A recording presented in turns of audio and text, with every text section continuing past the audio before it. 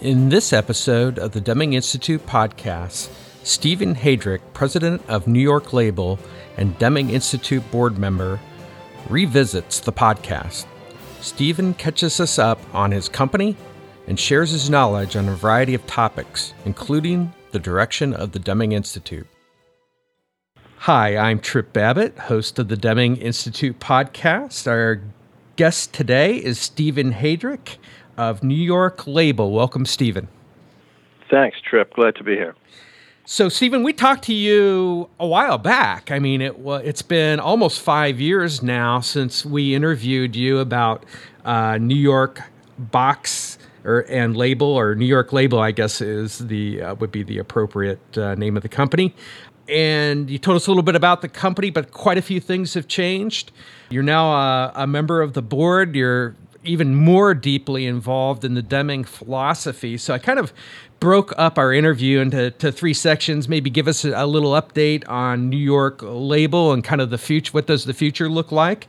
And then the second thing is the Deming philosophy and kind of how are you interacting with owners? You're kind of old guard now. You're one of those owners that's been doing this for a while, kind of like Paula Marshall, type Sure. of thing, of Bama companies. And then the third thing is, now that you're on the board, just kind of get a sense of the direction of the board at the Deming Institute, kind of what your experience has been and some of the activities that you have going on there. So just getting started, how about giving us an update on a New York Label? You've dumped the Deming philosophy, I've heard. No, quite the opposite. We're more immersed in the Deming philosophy every day because it really does not only differentiate us, but it goes to our core philosophy of how we're going to run this business, how we're going to improve, how we're going to be around for another 140 years. And I think the big thing we have learned over the past 5 years is everything is moving much faster. Customers want it for a lot less. Our competition might be 100 or 1,000 times bigger than we are. We're literally competing against billion-dollar competitors. And quality has been our selling differentiator. But now we've really understood the importance of being recognized as the innovative company that can solve the complex challenges, deliver the product sooner, and at a very, very reasonable cost. And we have been, we're about to launch an online sticker division, and we are about to go with inline folding carton production, which would be revolutionary. But at the end of the day, we are very focused on how can we innovate, how can we meet the challenges of tomorrow and make sure our clients are staying ahead of the curve. Okay. And just kind of a common question I think people might have, and especially if they don't have an understanding of the Deming philosophy, is that quality actually winds up reducing prices. Hopefully that myth is gone, that quality increases price. But how has using the Deming philosophy helped you with not only raising the quality, but lowering cost and attracting new customers? Yeah, at the core principle of the Deming philosophy is the Deming chain reaction, which says when you improve quality, you lower your costs. And you're mostly lowering your costs through less rework and fewer mistakes and delays. Then your productivity improves, then you capture market share, then you stay in business, and you provide more jobs, which is another essential part of the big picture of Dr. Deming's thinking, which we hear about in the political circles every day, of creating good-paying jobs where people can have joy at work and learn and grow.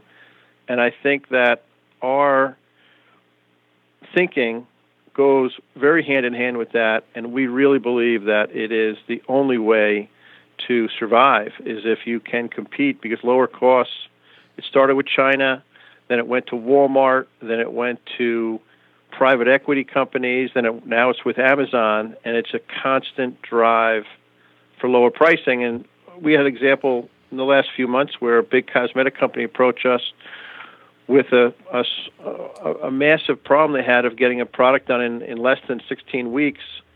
Through innovating our inline label process, we were able to pass the line trial just yesterday, and we innovated to the point where we can do that the same cost and do it in a 4-week time period. So that allows this global cosmetic company to keep the shelves stocked and to get to market quicker. And they were, frankly, in disbelief that we could actually do it in a quarter of the time.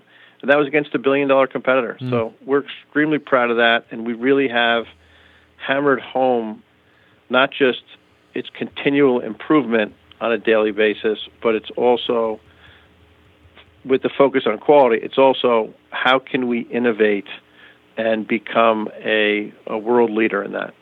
Okay. And you were talking about the Deming chain, and one of the things I wanted to ask you is, since you've been president, I think when I listened to your earlier video, it was 96 or 98 or somewhere around that time frame where you kind of took over the company and you were under immediate pressure. Are you seeing any movement in some of your customers that they're starting to understand total cost better than, let's say, the old days, that they kind of understand that, the lowest cost? I know there's cost pressure, but there's also kind of the total cost that Dr. Deming talked about, kind of the end-to-end costs, and the fact that you're doing these things in time frames that other people can't do. Are customers more recognizing that's part of the cost? In my experience, unfortunately, I would answer no. I think there is still a tremendous belief system that the lowest price wins the bid, and yet what has changed in the past 5 years, people are finally realizing that the frustration, the firefighting, the chaos, the downtime is a huge factor in overall costs and lowering your costs, but there's still a mindset and thinking that I'm going to buy this at the lowest cost. For example, I had a client came to me. They were unhappy with their current label vendor. They wanted to switch. She said, "Can you give me some prices?" It was a major vitamin line. We gave the buyer prices. She said, "It's too high." My reaction was, "Well, you just told me your vendor was delivering late, poor quality." She says, "Yeah, but my CFO won't let me raise my costs internally, my price per label." And I said, "But your overall costs were lower." And she said, "I believe in it, but my boss still wants the lowest price." She then said, "Go back and look at your numbers, see if you can match that price." We ended up thinking for the long term it was a great client to have, and we took it. And then she came back a day later and said, I made a mistake. He wants you to beat their price by 2%. And I said, "I'll do that, but I'm raising it, in a year from now." And we agreed, but that really told me that there is still a massive push to have the lowest prices. And you can read it in the papers, from global cosmetic chains to large vitamin companies to the food companies. They really have a massive dependence on lowering the price per unit, which then typically drives up their costs. So, unfortunately, it's a little sad. Yeah, I'm a little disappointed to kind of hear that, especially someone as well versed as yourself that can really explain, okay, this person, this competitor of ours isn't able to deliver, can't do all these things. Well, we don't care. We just tell us what the price is. But I do sense there is a shift in that thinking, but in terms of the boots on the ground, I don't believe it's unfortunately, I don't think it's a reality yet that people are getting. It's about lowering your overall costs, not lowering your incoming goods and materials. Yeah. Okay. Well, it is what it is. So we'll take that. We'll move on to the second thing I want to talk about is you are now what I would consider old guard with regards to have used the Deming philosophy for a while now. I'm sure you've got people coming up or maybe interactions in other boards that you're involved with or have been involved with in the past. What is the interaction with your peers out there what types of questions may they be asking you? Are you approaching them about Deming now that you're on the board, or how does that dance work?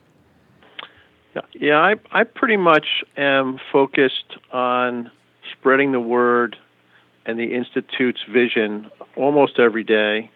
Sometimes people come to me. Sometimes I'll go to them and challenge them with, why are you still paying sales commissions?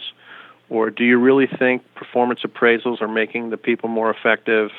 Or wouldn't it be better to take a long-term view and not a quarterly view?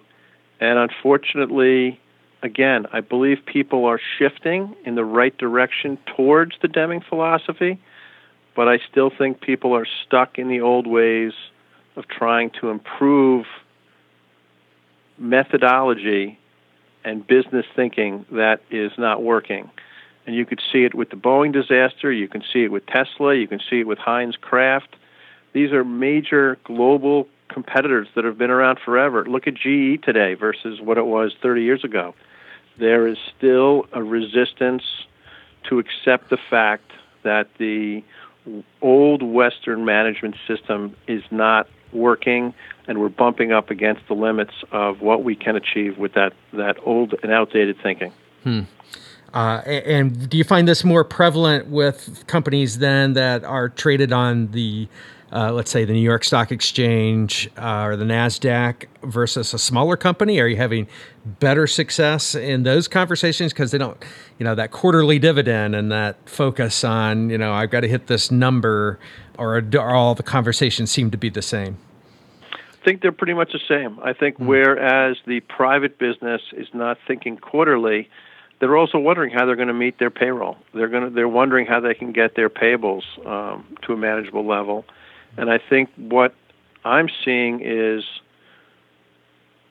people are firefighting internally in their businesses.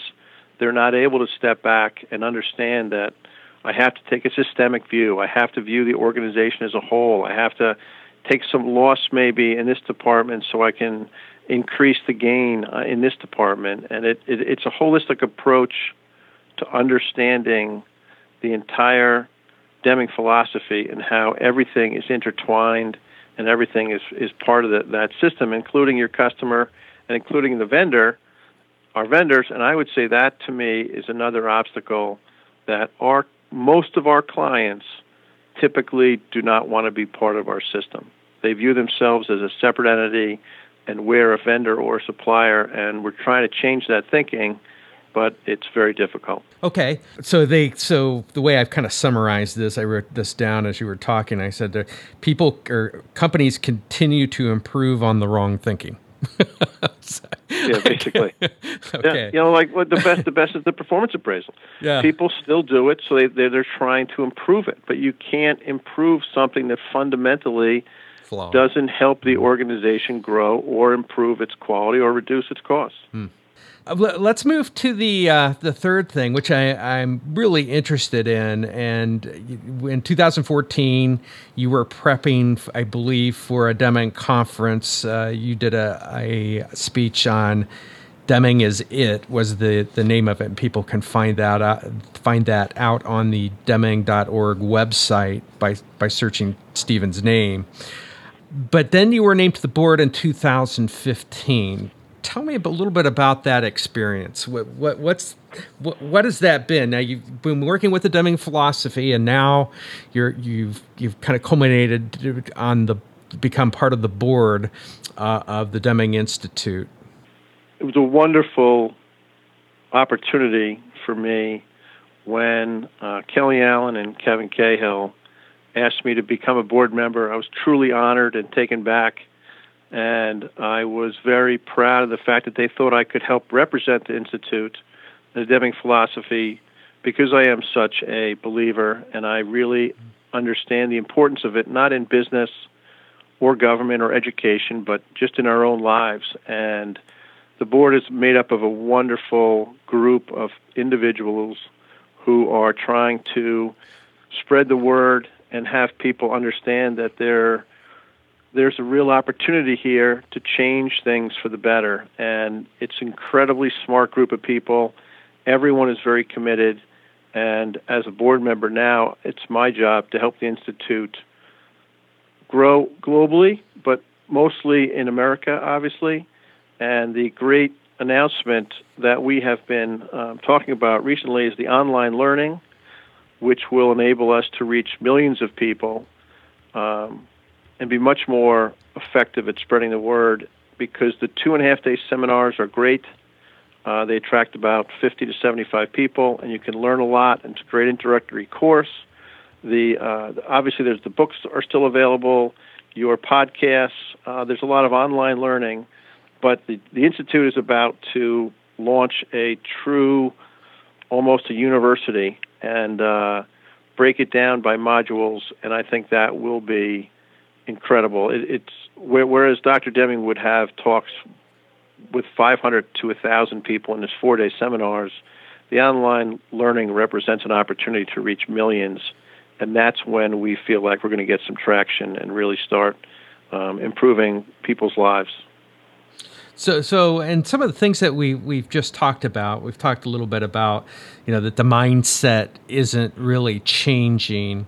And, when one of Dr. Deming's famous interviews, I think it was with Priscilla Petty, she said, well, why aren't all these CEOs following the Deming philosophy? And he says, well, they don't know about it.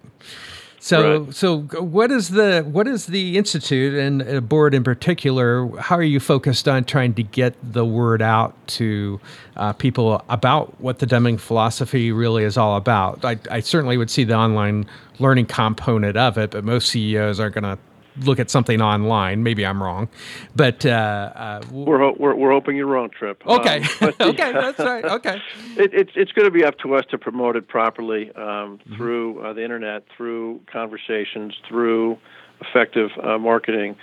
And the other thing the board does is we're able to go speak to other businesses. We're able to go speak to conferences. I have a conference coming up on continuous improvement for the printing industry in Dallas in April that I'm excited to go to. We are able to talk to colleges. I recently went to Conestoga College in Canada. It was part of their seminar on continual improvement. I've spoken at the Graduate USA School, which is another tremendous organization that is training people, and we hope to partner with them on getting a lot of the Deming teachings in their curriculum. And there's a lot of opportunity because people, I think, are finally listening a lot more because they are realizing they're bumping up against the limits.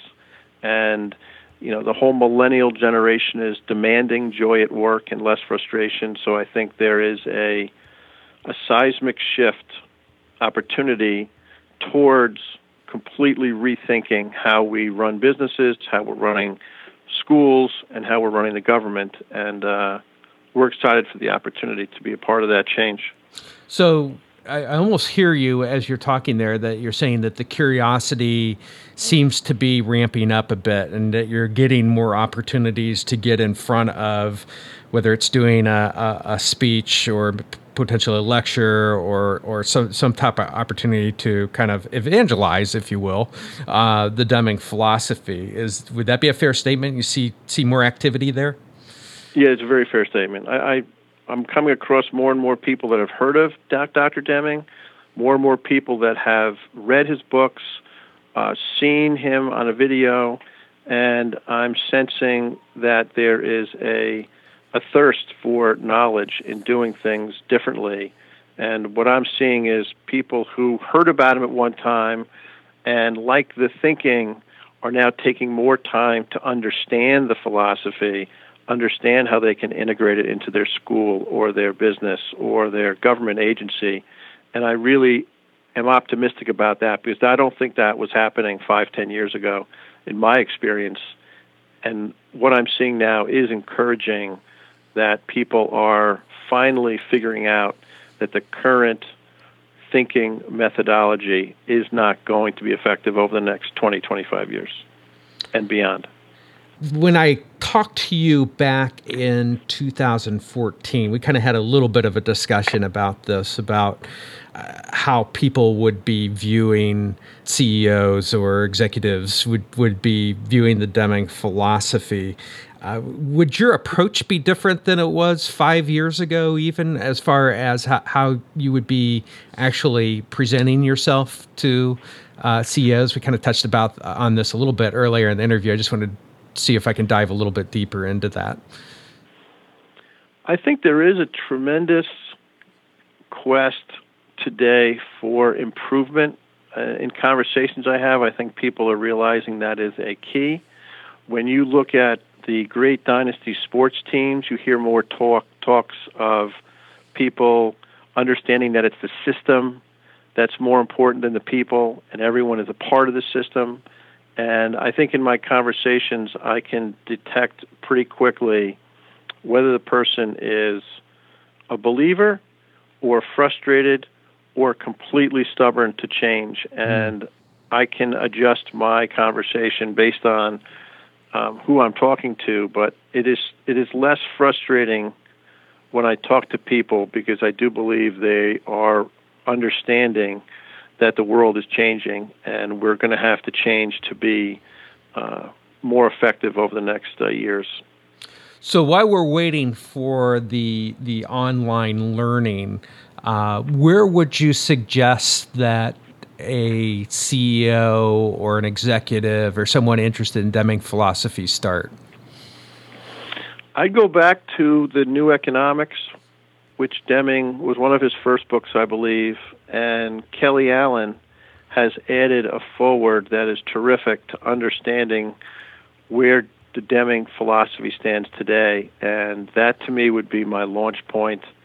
If I was a CEO, I would probably have to consider the 2.5-day seminar, and I would definitely look at the internet and see what videos, what is out there to help me understand the basic stuff I'm looking for, whether it's sales commission, performance appraisal, systems thinking, all the different modules, if you will, of the Deming philosophy. But you have to start somewhere. And take your biggest problem, and it can be solved by the Deming philosophy. No question in my mind. Okay, very good. Well, we appreciate. One last question I have for you, Stephen, is there anything I didn't cover in our conversation today that you wish I would have, or is there any correction maybe as you talk that you want to go back to and say, I want to say something a little bit different about that? Or there's a great last question, Trip. It's funny, Stephen. It's become a staple, and I don't think it was when you and I first talked in our first interview, but it's become a staple. And when I go to seminars now, people repeat that back to me. So that's excellent. Your interviewing has come a long way. That's really true. I mean, all interviewers should ask that question. I'm going to think of something here. I think that's a great question, and I think I would answer it by saying I think the world is finally realizing that the old ways that we have accepted as the standards of thinking are no longer going to prepare us for the complexities, for the challenges, for the true globalization of the world. And the Deming philosophy really captures the essence of collaboration and cooperation and teamwork and systems thinking and continual improvement. And the big thing I focus on right now is joy at work. When people are firefighting, when they're frustrated, when they're chaotic, when they're burnt out, the solution is the Deming philosophy, which allows you to have a different mindset, a different way of operating, a different way of thinking, where you can end some days by saying, I had a great day, I am enjoying my job. But without the Deming philosophy, what I'm seeing is the frustration, and it can't continue. We have to really finally understand the urgency which is needed for change to make the world a better place. That's a great final thought for our interview. So I appreciate that. That's well worded. I try, Trip. I try. Very good. Well, thank you for being a participant again in the Deming Institute podcast. Great insights. Trip, thank you for doing what you're doing. It's terrific. Appreciate it. Very good. Thanks, Stephen. Thank you for listening to the Deming Institute podcast. Stay updated on the latest blogs, podcasts, programs, and other activities at deming.org.